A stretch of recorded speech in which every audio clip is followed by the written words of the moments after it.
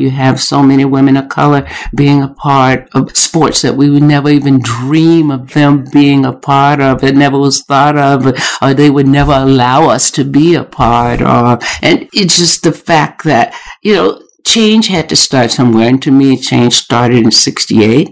It was moving on. And it's just now women are getting more empowered and being listened to a lot more. And that's great. I think it's not just on the athletic field. It's everywhere. And that's what we need in order to make a change.